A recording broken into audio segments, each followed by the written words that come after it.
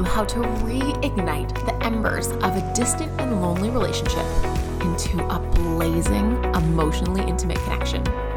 I'm your host, Amber Dawson. I'm a psychologist, author, and speaker.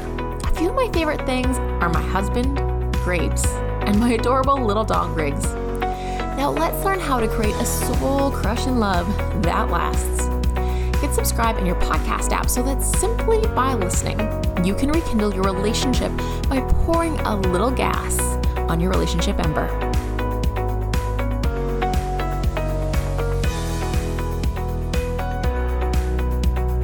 This podcast is for informational purposes and should not be misconstrued for specific relationship advice. For advice for your specific relationship, seek a local couples therapist for relationship counseling or couples therapy.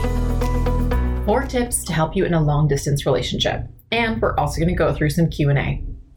Long distance was the thing that taught me about bitter loneliness. It was also the thing that taught me about committed love and 2 imperfect, stubborn people who refused to give up on each other.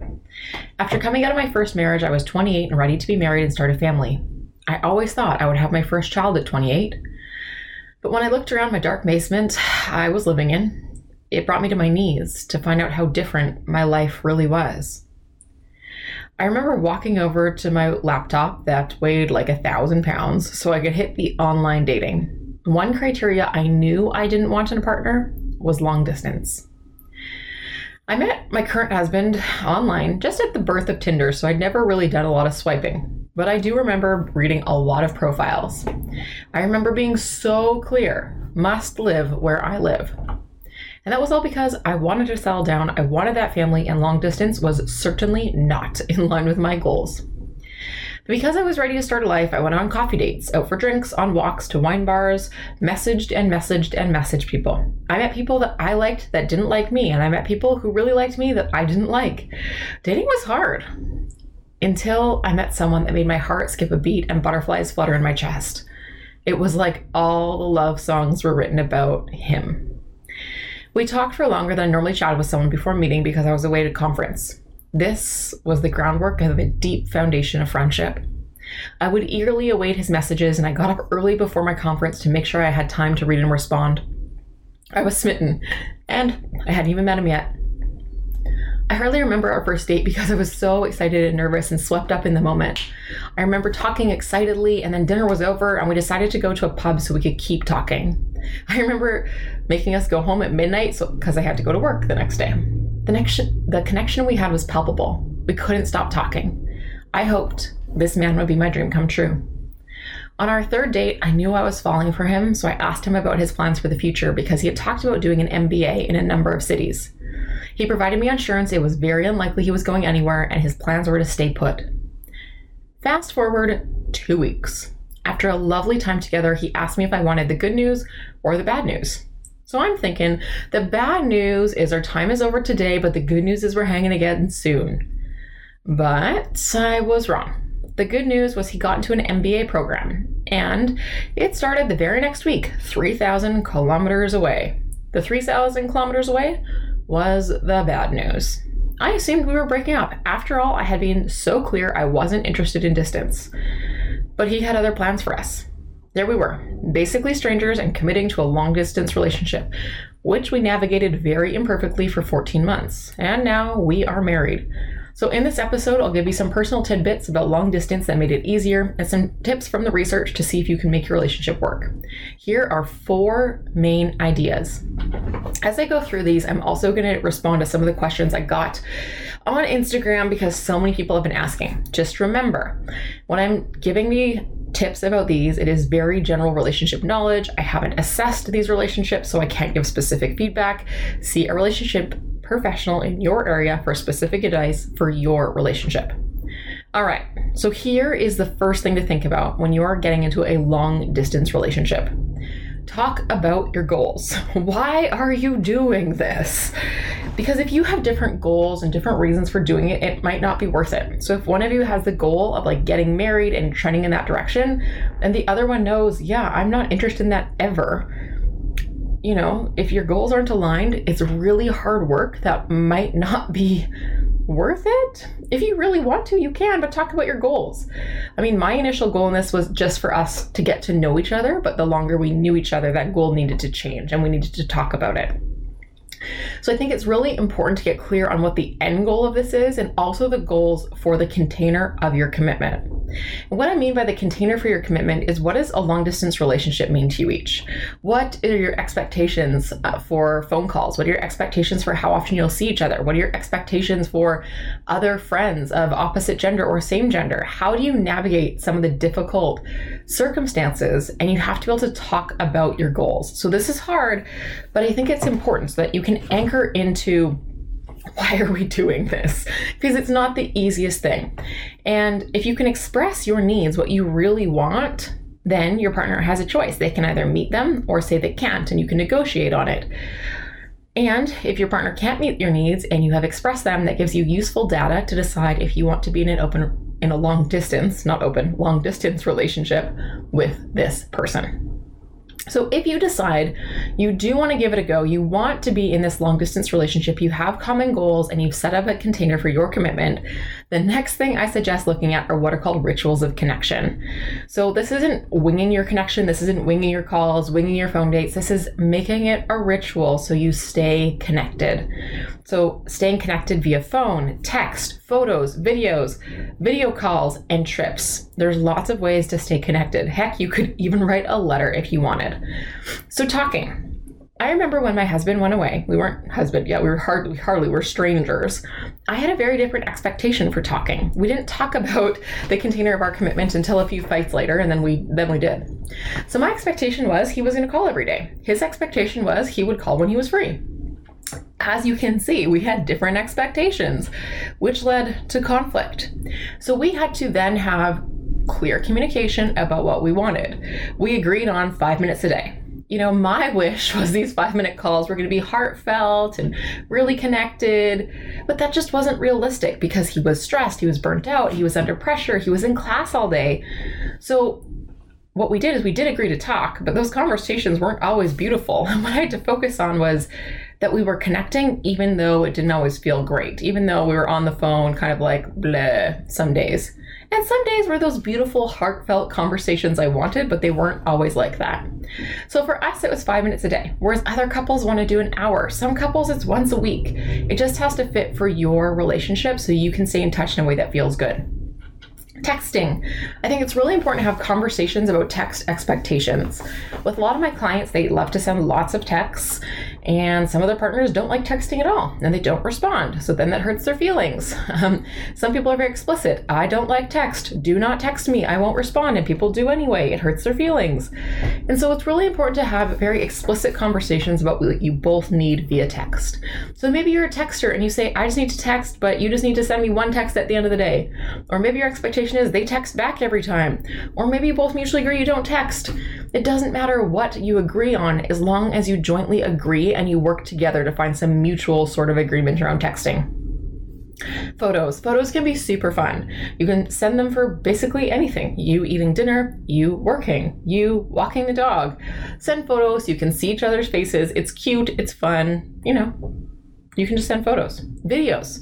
Videos are a really cute way of interacting, especially if you're not in the same time zone. So you can send messages, have conversations that are asynchronous by just showing yourself on video. I find video can be just fun, can liven things up. So you can just be walking down the street and be like, hey, I'm walking down the street thinking about you. Send it in a video. It could be like, today I was thinking about our trip we have upcoming in Chile, and I wanted to know which hotel you prefer. I'm going to send you 2 links. Like, you can have it as a conversation. You can send a video of something. You can even send a spicy or sultry video if you want, but it can just be so innocent. Just you. Just show yourself. Video calls. Video calls are a really great way to set up a ritual of connection if you're in the same time zone. So set up a time to connect. They can be like a date and ask questions. Some people play games. My husband and I set up ritual calls. We had a date night via video call every week. And over the course of our 14 months apart, sometimes we had more video calls, sometimes we had less video calls, but we made sure to schedule those in so we got that almost face-to-face time. And another thing you can think about for rituals of connection is how often are you going to make the time to see each other? And certainly it is hard depending on how far away you are. I'm sure COVID doesn't make it easier and it costs money. But actually finding some time to see each other in long distance, I found to be a game changer. It helps to connect through the touch and just seeing each other, and serves to kind of bolster and reinvigorate the connection when it gets depleted when you're apart. So, think about interesting ways that you can make trips work. For me, I didn't have a lot of money and I was on air miles. I was doing all my grocery shopping the first Tuesday of every month and cutting out my coupons so I could fly a handful of times on air miles. So I know COVID hasn't made flying easy, but if you can see each other, it goes a long way. So those are some ideas for rituals of connection. The key here is making them rituals, things that you do consistently that you don't think about, that you both agree on, so you stay connected. The third thing to think about is using the 5 love languages in the way you can. So the 5 love languages are words of affirmation, physical touch, acts of service, buying gifts, and I'm forgetting one, physical touch, acts of service, buying gifts, words of affirmation. I might have forgotten one here, but anyway, you get the gist. So some of these are going to be hard to do because you are apart. So it is actually hard to touch each other because you're not there. But you could still use words of affirmation, which is terms of endearment, compliments, validation, praise. So you can say, thanks so much for your call. Or, oh my gosh, I was just thinking about how your eyes twinkle when you smile. I love that about you. I was missing your energy and the way it lights up the room. So we can use a lot of words of affirmation. Maybe you do gifts. You send a gift with a little note. I remember when we were long distance, I would send care packages with different little things in them, and I would write little notes about what each one was for. So I'm not typically a gifts person, but I was in a long distance relationship. Acts of service. Maybe you hire someone to come over and clean for them if they struggle, or a meal delivery service, or order them some food. There's tons of little things that we can do to stay connected. So just be thoughtful, be creative, and use the love languages. I mean, how cute would it be to get a sweet little love letter? The fourth thing to think about in a long distance relationship is, how do you soothe your own lonely, missing, difficult, frustrated emotions? Because your partner's not there. And we are not born to be alone. We are born for connection, for belonging. And this is so hard. So make sure you're thoughtful about, how do I soothe my own emotions when I'm lonely, when I'm upset? Do you have to find like a little space in your house? You make it the soothing corner and you have like a cozy blanket and a tea and like a nice candle, something that's going to soothe it. I encourage you, lean on friendships that feel appropriate while you're away. So making sure you've communicated about your expectations for friendships, and making sure that if you're doing opposite or same-sex friendships, that the boundaries feel comfortable. But leaning on other friendships can help ease the loneliness. Get involved in a hobby, something regular where you're out seeing other people, so you're not just sitting at home alone, which sucks. So soothe those difficult emotions. What I'm going to do now, like I said, is answer some of the questions that I got. Just be careful. Again, this is just general thoughts. It's not specific relationship advice. So see someone in your own area if you want to know if it is for you. I've got a number of great questions here. I'm so excited to go through these because I've had so many questions lately about this. All right. Both of our love languages are physical touch. How to deal with the distance? Oh my goodness, I know. It is hard. So when you see each other, touch, make sure you're taking time for it.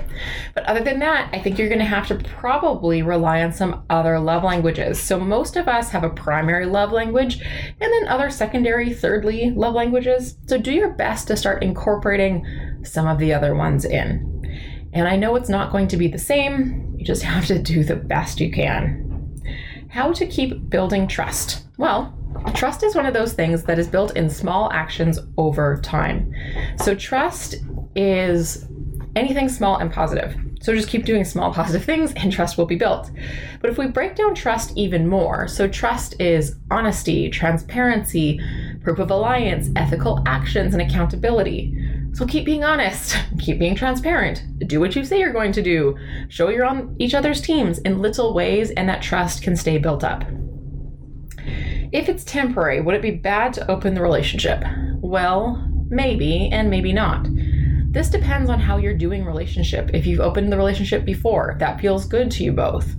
Open relationships can be fun and can strengthen some relationships if that is the bounds to which you agree. Open relationships can also be very painful, very messy, cause very strong emotions. And so I encourage you to be very thoughtful about how come you would make that choice, and be very thoughtful about the boundaries under which you would have that dynamic.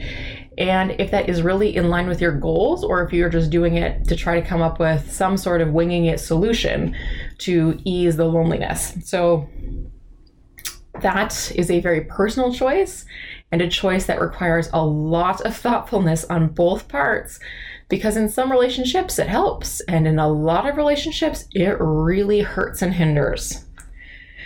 Why do we argue or feel upset with each other all the time? I don't know. I don't know what you're arguing about. And so this could be a particular problem. But if you think about just being lonely and missing the other person, it's easy to argue when you miss and you hurt. And so you might have a specific problem here, but sometimes we're just more vulnerable to place blame or criticize or lash out when we're in emotional pain. So I would just encourage you to focus on being gentle and identifying what you're feeling and identifying what's happening that is leading you to behave that way. And if it's just the distance and the loneliness and it sucks, then talk about that in a kind, neutral, gentle way. How do you build trust, patience, and understanding for each other? I kind of already talked about building trust, but small actions over time, and patience and understanding. I love when Brené Brown talks about giving your partner the most generous assumption. And this is a practice you can do in your mind. So let's imagine your partner doesn't text you back and you're like, they just don't care about me. You can pause and go, okay, what is the most generous assumption I can give them? Maybe they are busy and tired and they forgot. That's okay. I know they care about me. So we have two brains. We have the fast, the unconscious, the automatic, and the slow brain, the labor-intensive brain, the conscious brain. If you're feeling like you don't have understanding and patience, that's probably your fast, fast, unconscious, automatic.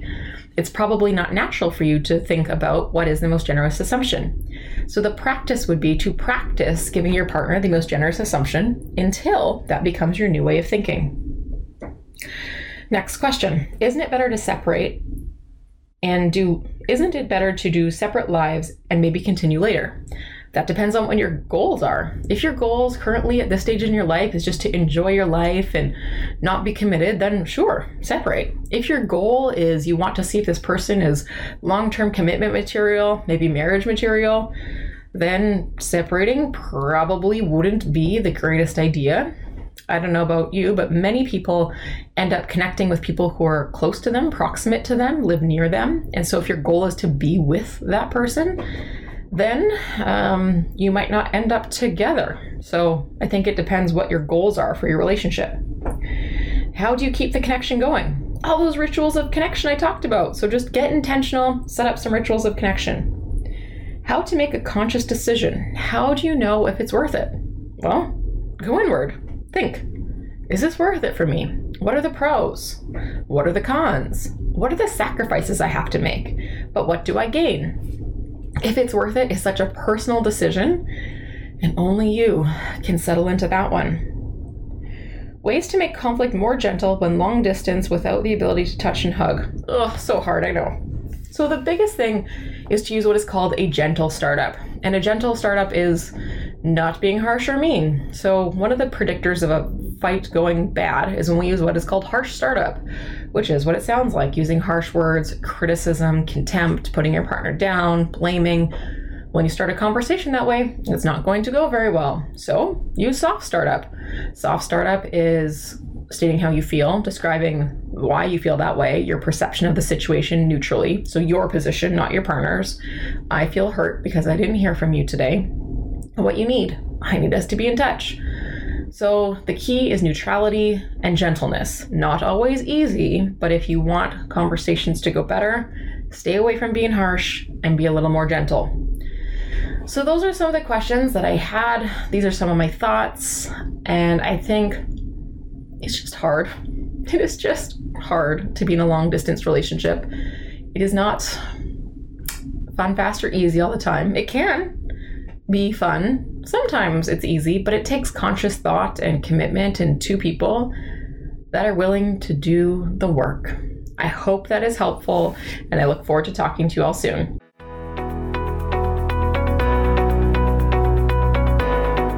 Thank you for tuning in to Relationship Psych, the podcast, put on by Ember Relationship Psychology.